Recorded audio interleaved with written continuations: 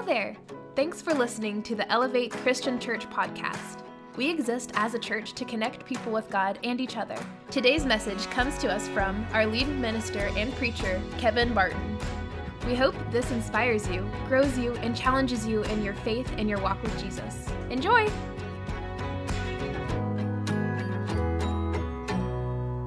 We're going to continue with our series, The Heart of the Savior, and we've just been looking at how Jesus acts, reacts, and interacts with people who are in desperate need of a Savior, people who are in desperate need of saving. And so at the core of the heart of Jesus, we've been saying this, when you peel everything away, you're going to find love and you're going to find compassion.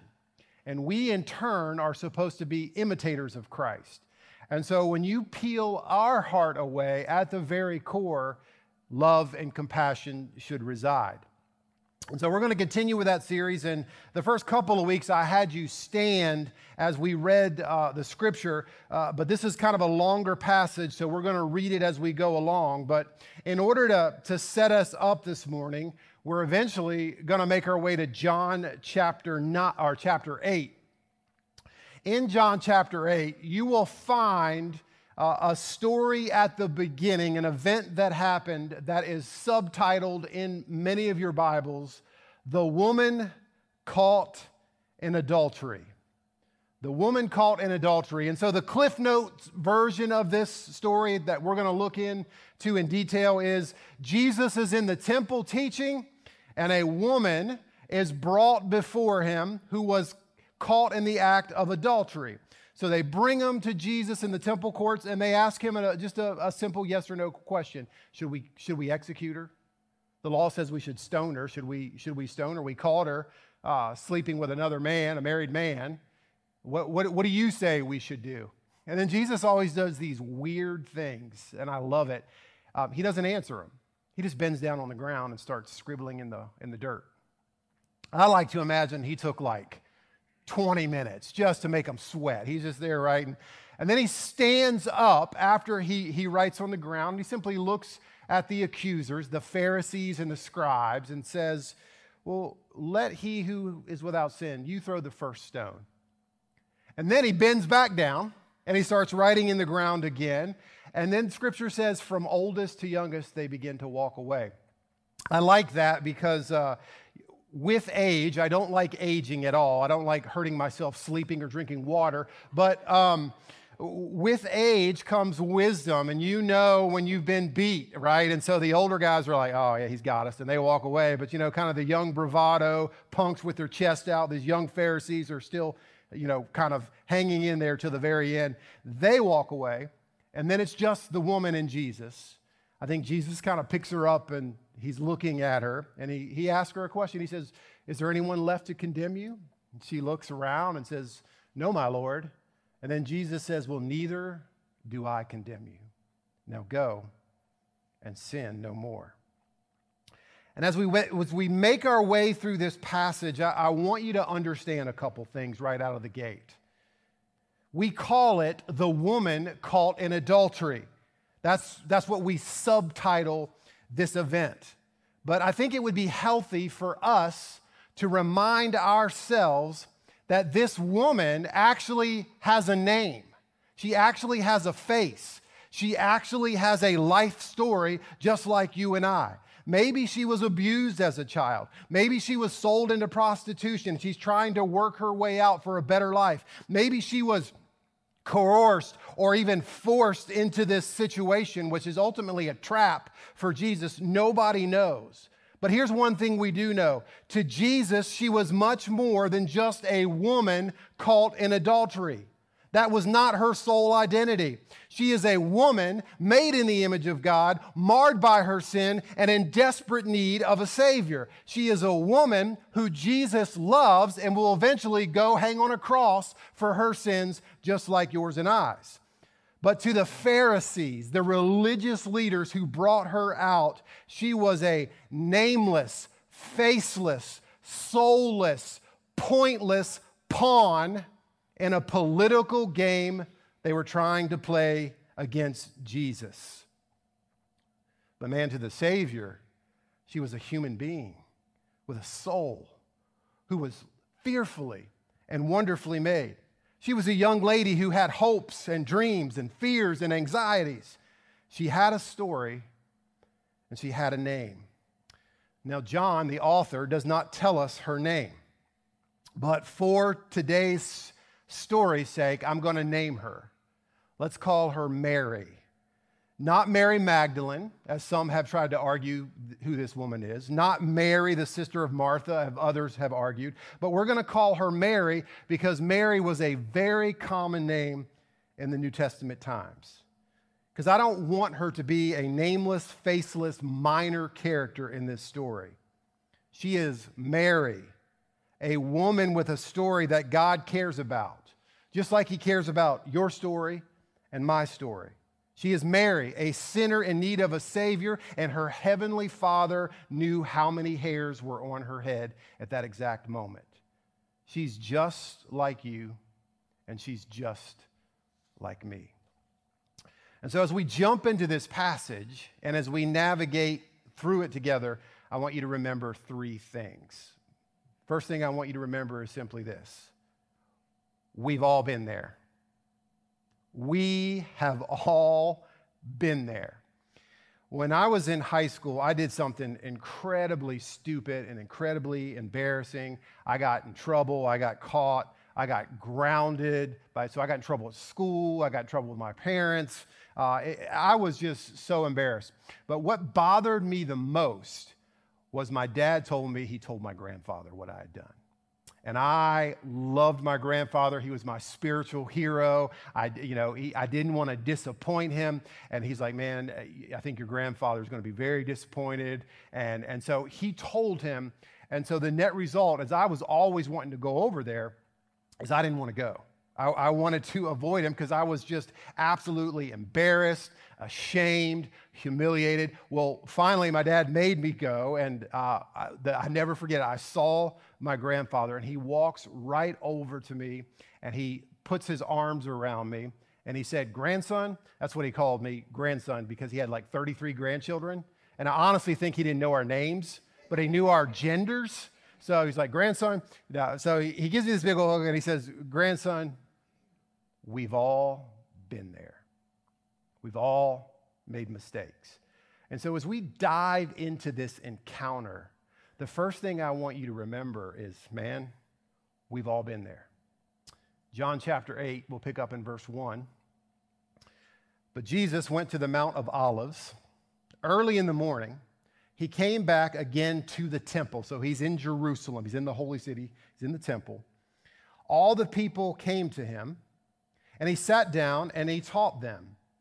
The scribes and the Pharisees, these are religious leaders, brought a woman who had been caught in adultery and placing her in the midst. So they know Jesus is in the temple teaching and preaching, and they don't like it. Every time Jesus would come to Jerusalem, there was an all-out war with the Pharisees, the Sadducees, and the scribes. They wanted to trap him. They're trying to set a trap. In fact, later in the text, John's going to tell us they're doing these things because they want to try to arrest Jesus.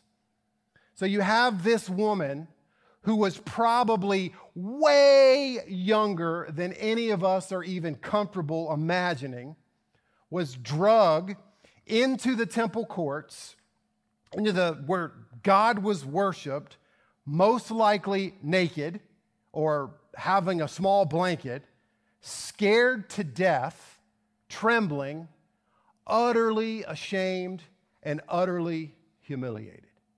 Look at verse 4 and 5. They, the Pharisees and the scribes, said to Jesus, "Teacher, this woman has been caught in the act of adultery." Let me stop right there. In order to bring charges up against a person in Jewish law, you had to have two witnesses, and both of those witnesses would have to physically see this woman having adultery with a married man, right? Okay, so she was caught in the act of adultery. Now, where's the man? We don't know. Speculation says they didn't really care about the man. They didn't really care about the woman. They just wanted to bring her to trap Jesus. Okay, so here's the scene. And so they ask him, well, what do you think? You're the great teacher. You claim to be the Son of God. You claim to know everything. Jewish law says if a woman is caught in the act of adultery, we are to drag her out of the city and stone her. What do you say, Jesus? They're trying to trap him because if Jesus just says outright, it doesn't matter about the law, let her go, he's going to lose all his followers. They're going to say, you're not a good Jewish rabbi. You don't even follow the law. But if Jesus had said, yep, let's stone her, it's on my authority, I give you permission, he would have broken Roman law because the Jewish people were allowed to execute, but they had to have Roman permission, right? You remember the story in Acts chapter 8 and Acts chapter 9? This guy named Stephen is being stoned to death, and as he's dying, you have this little footnote and says, and there was Saul giving approval to his death. He had permission from the Roman government to execute. So Jesus didn't. So they're trying to trap him. They're trying to get him to lose followers or at best arrest, try, and execute him. So this is the situation this young lady finds herself in. She is just a pawn. The only thing standing between her and death by stoning was Jesus. And I want you to understand this. All of us, like this woman, have been caught red-handed in the act of sin, and we have stood condemned by God's holy law. Now you say, well, I've never committed adultery. Well, maybe you've never committed adultery, but you've been caught red-handed at something, right? We've all been caught with our proverbial hand in the cookie jar. We've all done things where we've been embarrassed, ashamed, just utterly and absolutely humiliated. Our sins catch up with us. And like this young woman, we stood condemned by the law. But Jesus freed us from that. And so when we encounter people who are struggling with their sins, we've got to remember that we were once in that position. Do you know the difference between the word sympathy and the word empathy? Okay, I am a terrible wordsmith. I'm a terrible English student. Like the fact that I publicly speak for a living is a miracle in itself. All right, and so I've had these words kind of mixed up, sympathy and empathy. I've always viewed sympathy as like kind of, you don't want to have sympathy because that's just pity. I don't need your pity, but empathy is more like I'm trying to feel like you feel. And so we kind of minimalize sympathy and we heighten empathy. And so this week I was studying the words and I was looking at this passage and I asked all of our staff members this question. I said, when it comes to the sinner, a person who has an unregenerate heart, they're not saved by Jesus and they're stuck in their sins, is it better for us as Christians to have sympathy or is it better for us as Christians to have empathy? And you would think empathy would be the right answer, but it would be better for us to have sympathy. And here's why.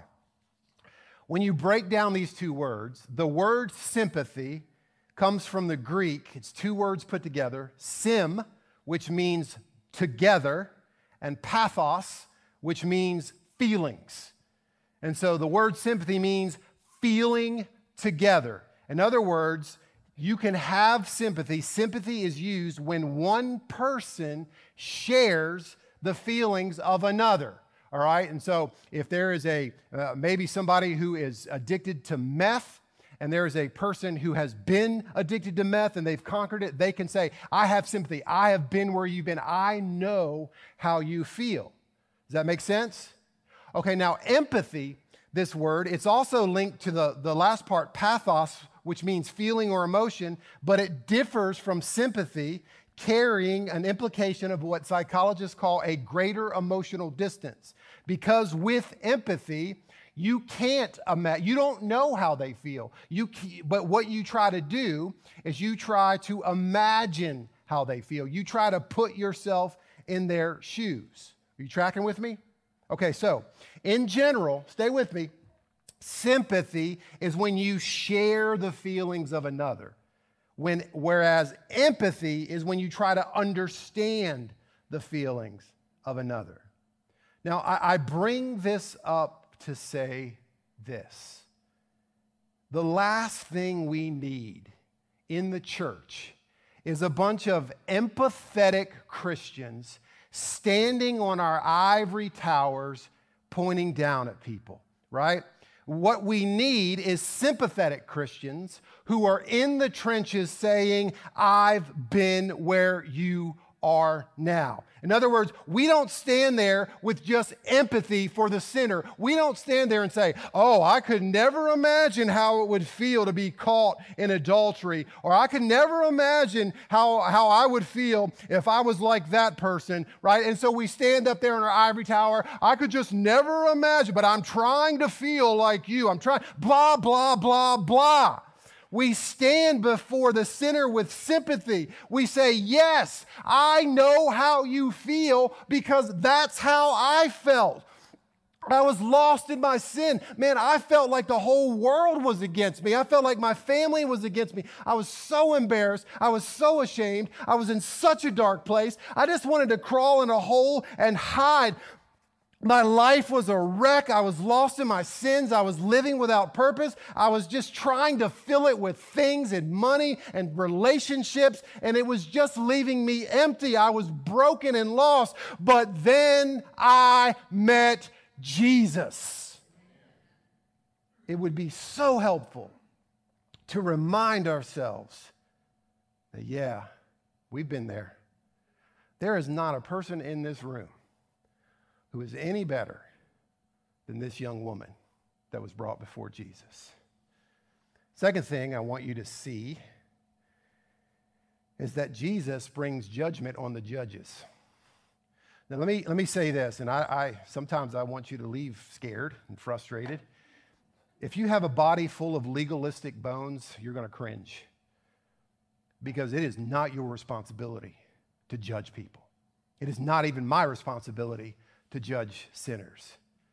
You see, instead of passing judgment on the woman, Jesus passes judgment on the judges, on the scribes and the Pharisees, on the experts of the law. And what I want you to understand is this: the lady in the story, Mary, is a sinner, but she's not the villain.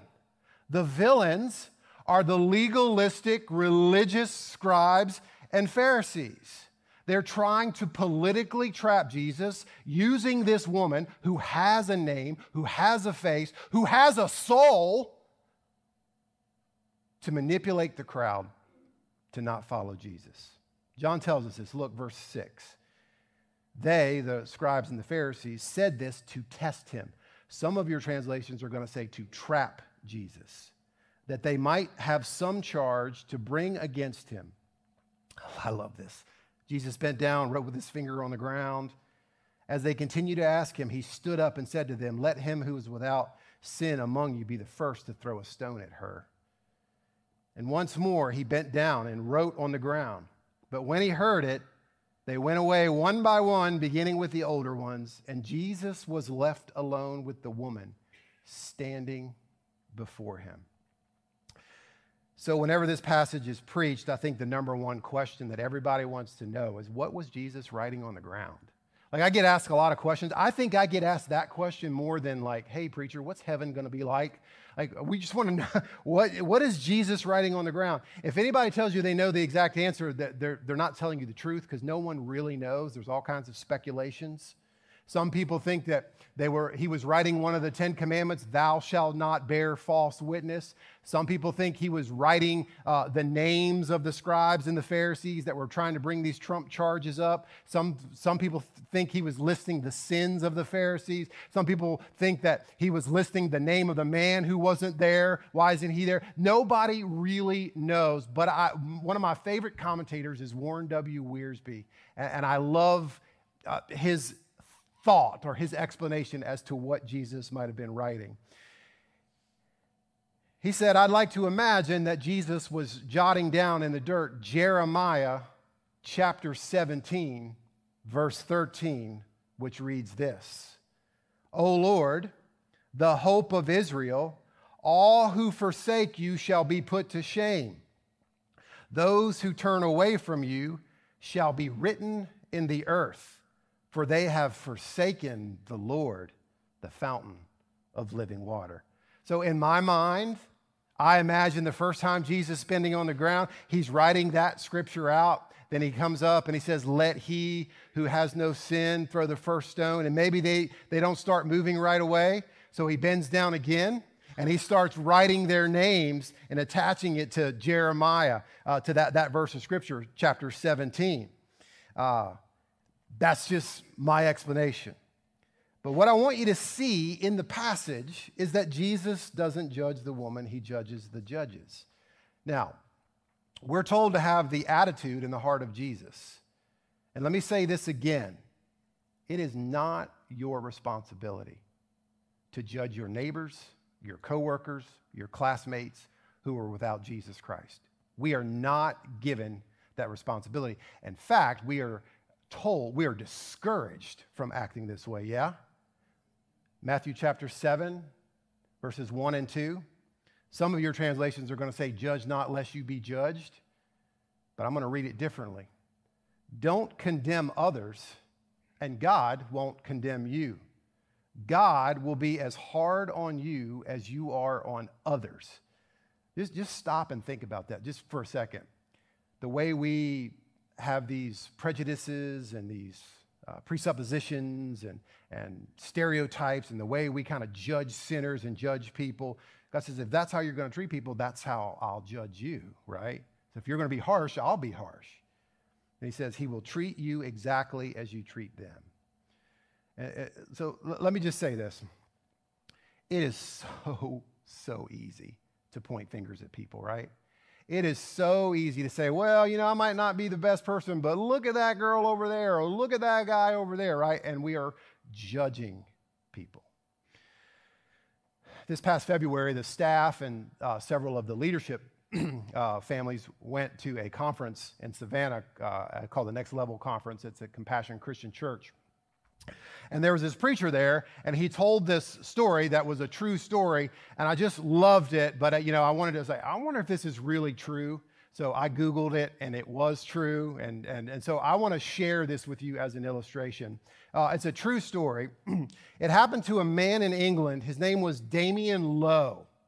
Now, Damien Lowe just had walked out onto his street like any normal day, getting ready to go to work or run errands or something, and he's standing there on the street, and a white van speeds up and pulls right in front of him. 6 or 8 goons get out, grab him, throw him in the van, and they speed off. They've kidnapped Damien Lowe.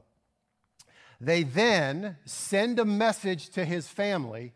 We've got Damien, and you need to come up by the end of the day with $60,000. All right, well, like any hardworking middle-class family, you're not going to be able to just pull $60,000 out of thin air, so they didn't have the money. So what they did is they cut off one of Damien's fingers, and they sent it to the family to show them how serious they were. Now, here's the caveat. They let Damien pick which finger to cut off. So they said, listen, your family hasn't responded. We're going to cut one of your fingers off, but I guess we're gracious goons. We're going to let you pick which finger you want to be cut off. Now, this whole ordeal happened within a matter of just hours, so they didn't give him time to think about it, all right? So I'm going to ask you a question, all right? Put yourself in his shoes, all right? You leave church here, you're rolling up to Longhorn to beat the Baptist to the steakhouse, right? And a van grabs you, kidnaps you, and they're going to cut one of your fingers off, and you have to pick which finger to cut off. Which one would you pick? I'm going to give you 3 seconds to think about it, all right? All right. How many of you said, I'll cut my pinky off? Pinky. Small, insignificant, I don't need this little thing, right? Okay. How many of you said, no, I think I'll cut my ring finger off?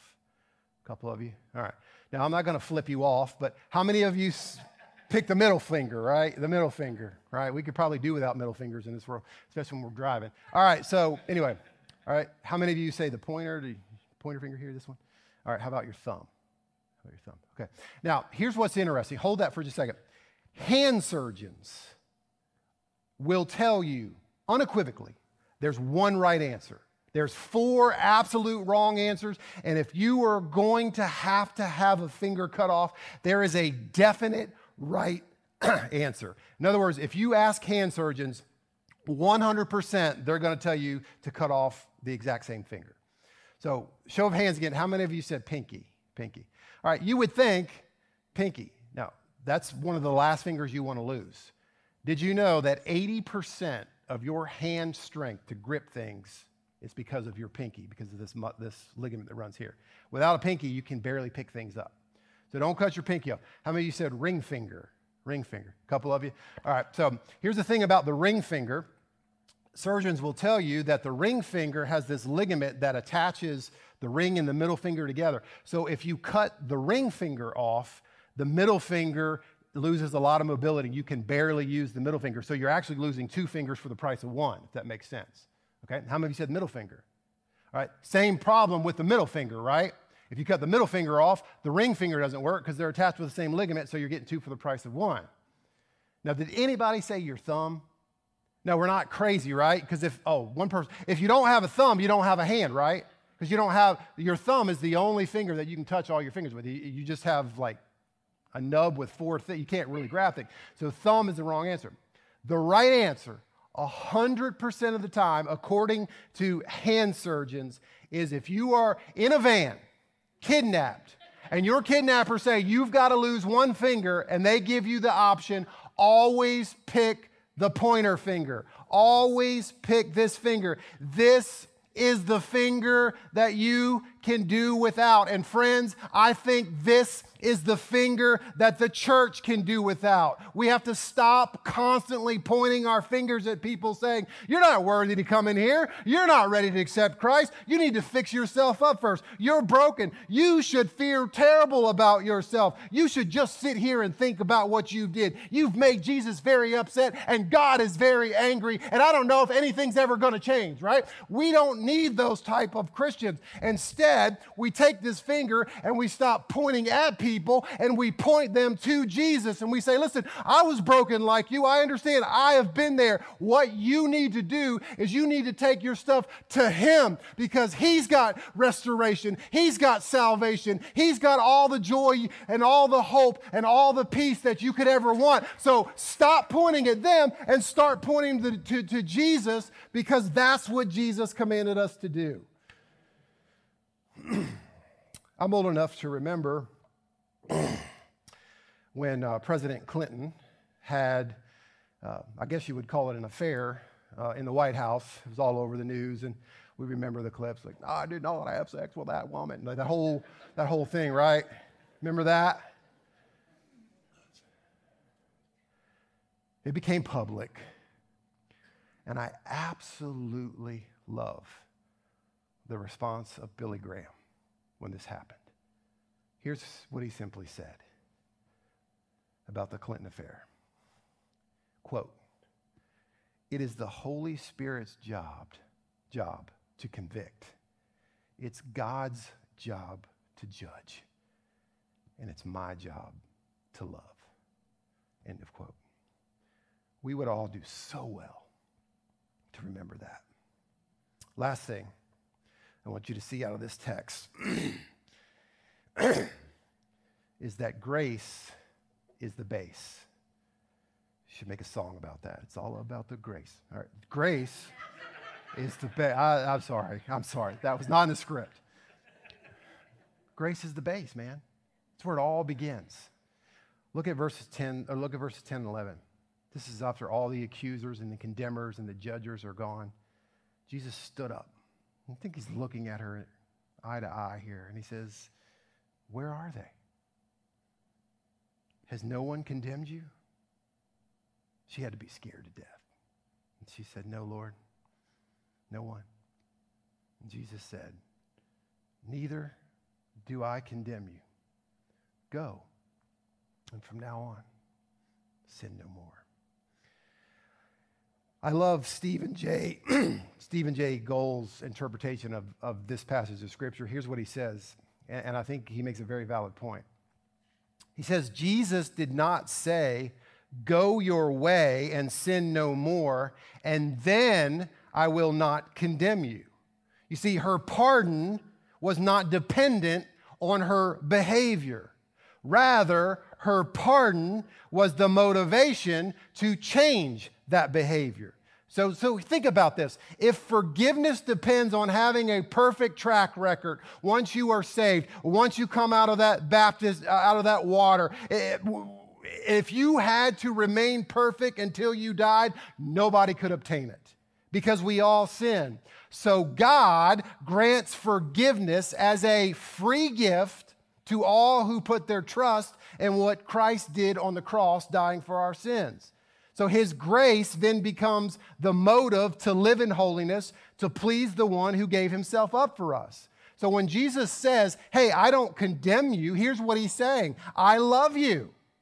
I'm about to die for you. So Mary, when you're tempted to sin, if you're tempted to fall back in the behavior that just almost got you stoned to death, remember I died for those sins and use that love as motivation to fight sin when it comes your way. And so we talk about judging people, and I have this problem because I am super self-critical. I think sometimes we judge ourselves very harshly, right? We just judge ourselves and we think we're not good enough, and we think that there's constantly condemnation coming our way, that God's disappointed with us, that Jesus is falling out of love with us. If you are washed by the blood of Jesus Christ, I just want to remind you gently of Romans chapter 8, verses 1 and 2, that says this: there is therefore now no, it's gone, it's wiped away, condemnation for those who are in Jesus Christ. For the law of the Spirit of life has set you free in Christ Jesus. You see, grace was the base for Mary, and grace is the base for us. And I don't know if anyone's ever explained this to you, but God's grace is just outrageous. It boggles the mind. So years ago, I read this little pamphlet, this little book. It's called Proof. And it talks about God's grace a little bit, and it's written by a couple authors. One of them is Timothy Paul Jones. And so Timothy tells this story of taking his adopted daughter to Disney World.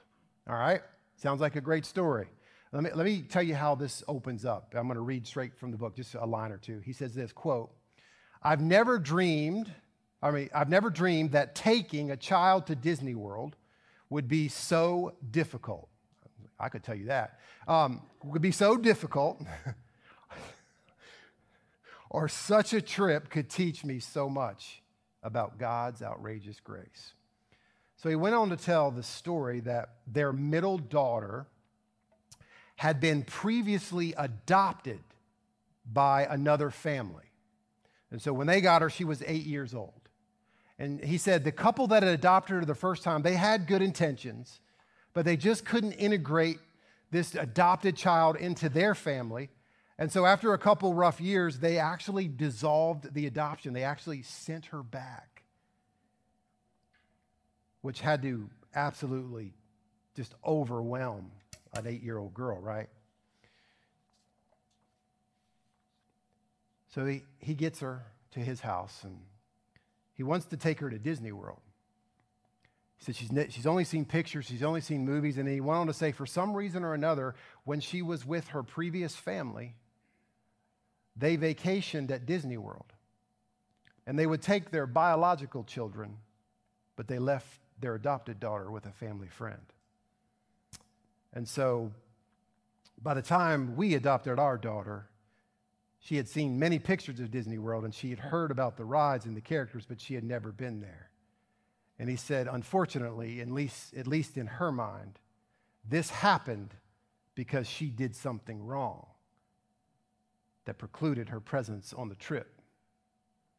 So he said, I'll change that.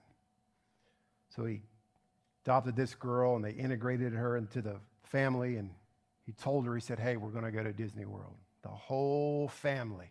No, you've always wanted to go, and we're so excited. He said he thought that would be like gold, but the opposite happened.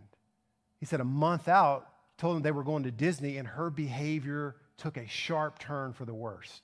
She started stealing things and stealing food and stealing from her brothers and sisters and insulting them and slapping them.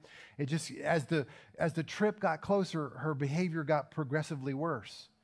So he said, a couple days before we headed to Florida, I pulled my daughter into our lap to talk to her through her latest rebellious escapade.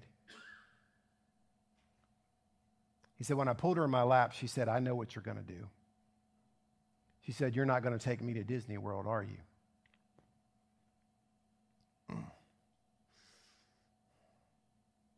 He said, well, honey, is this trip something that we're doing together as a family? She said, yeah. He said, are you part of this family?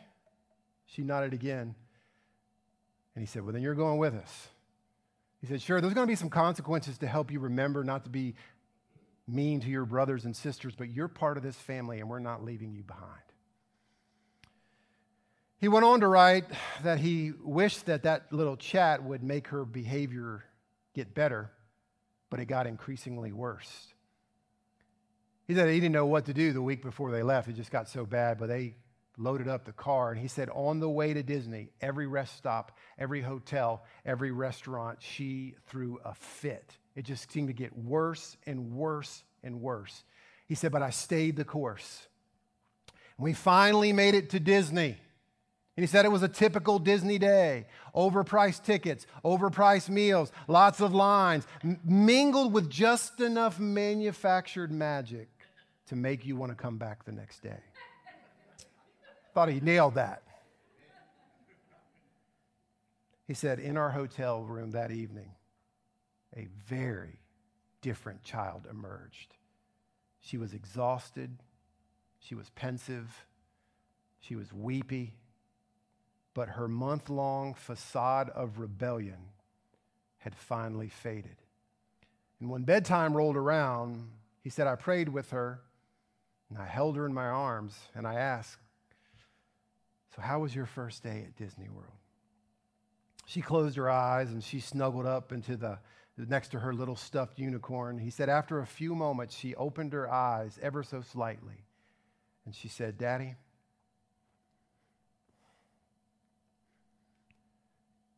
I finally got to go to Disney World. But it wasn't because I was good. It's because I'm yours.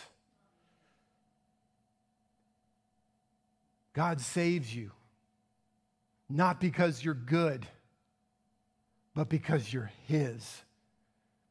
This is the message we find in the adulterous woman.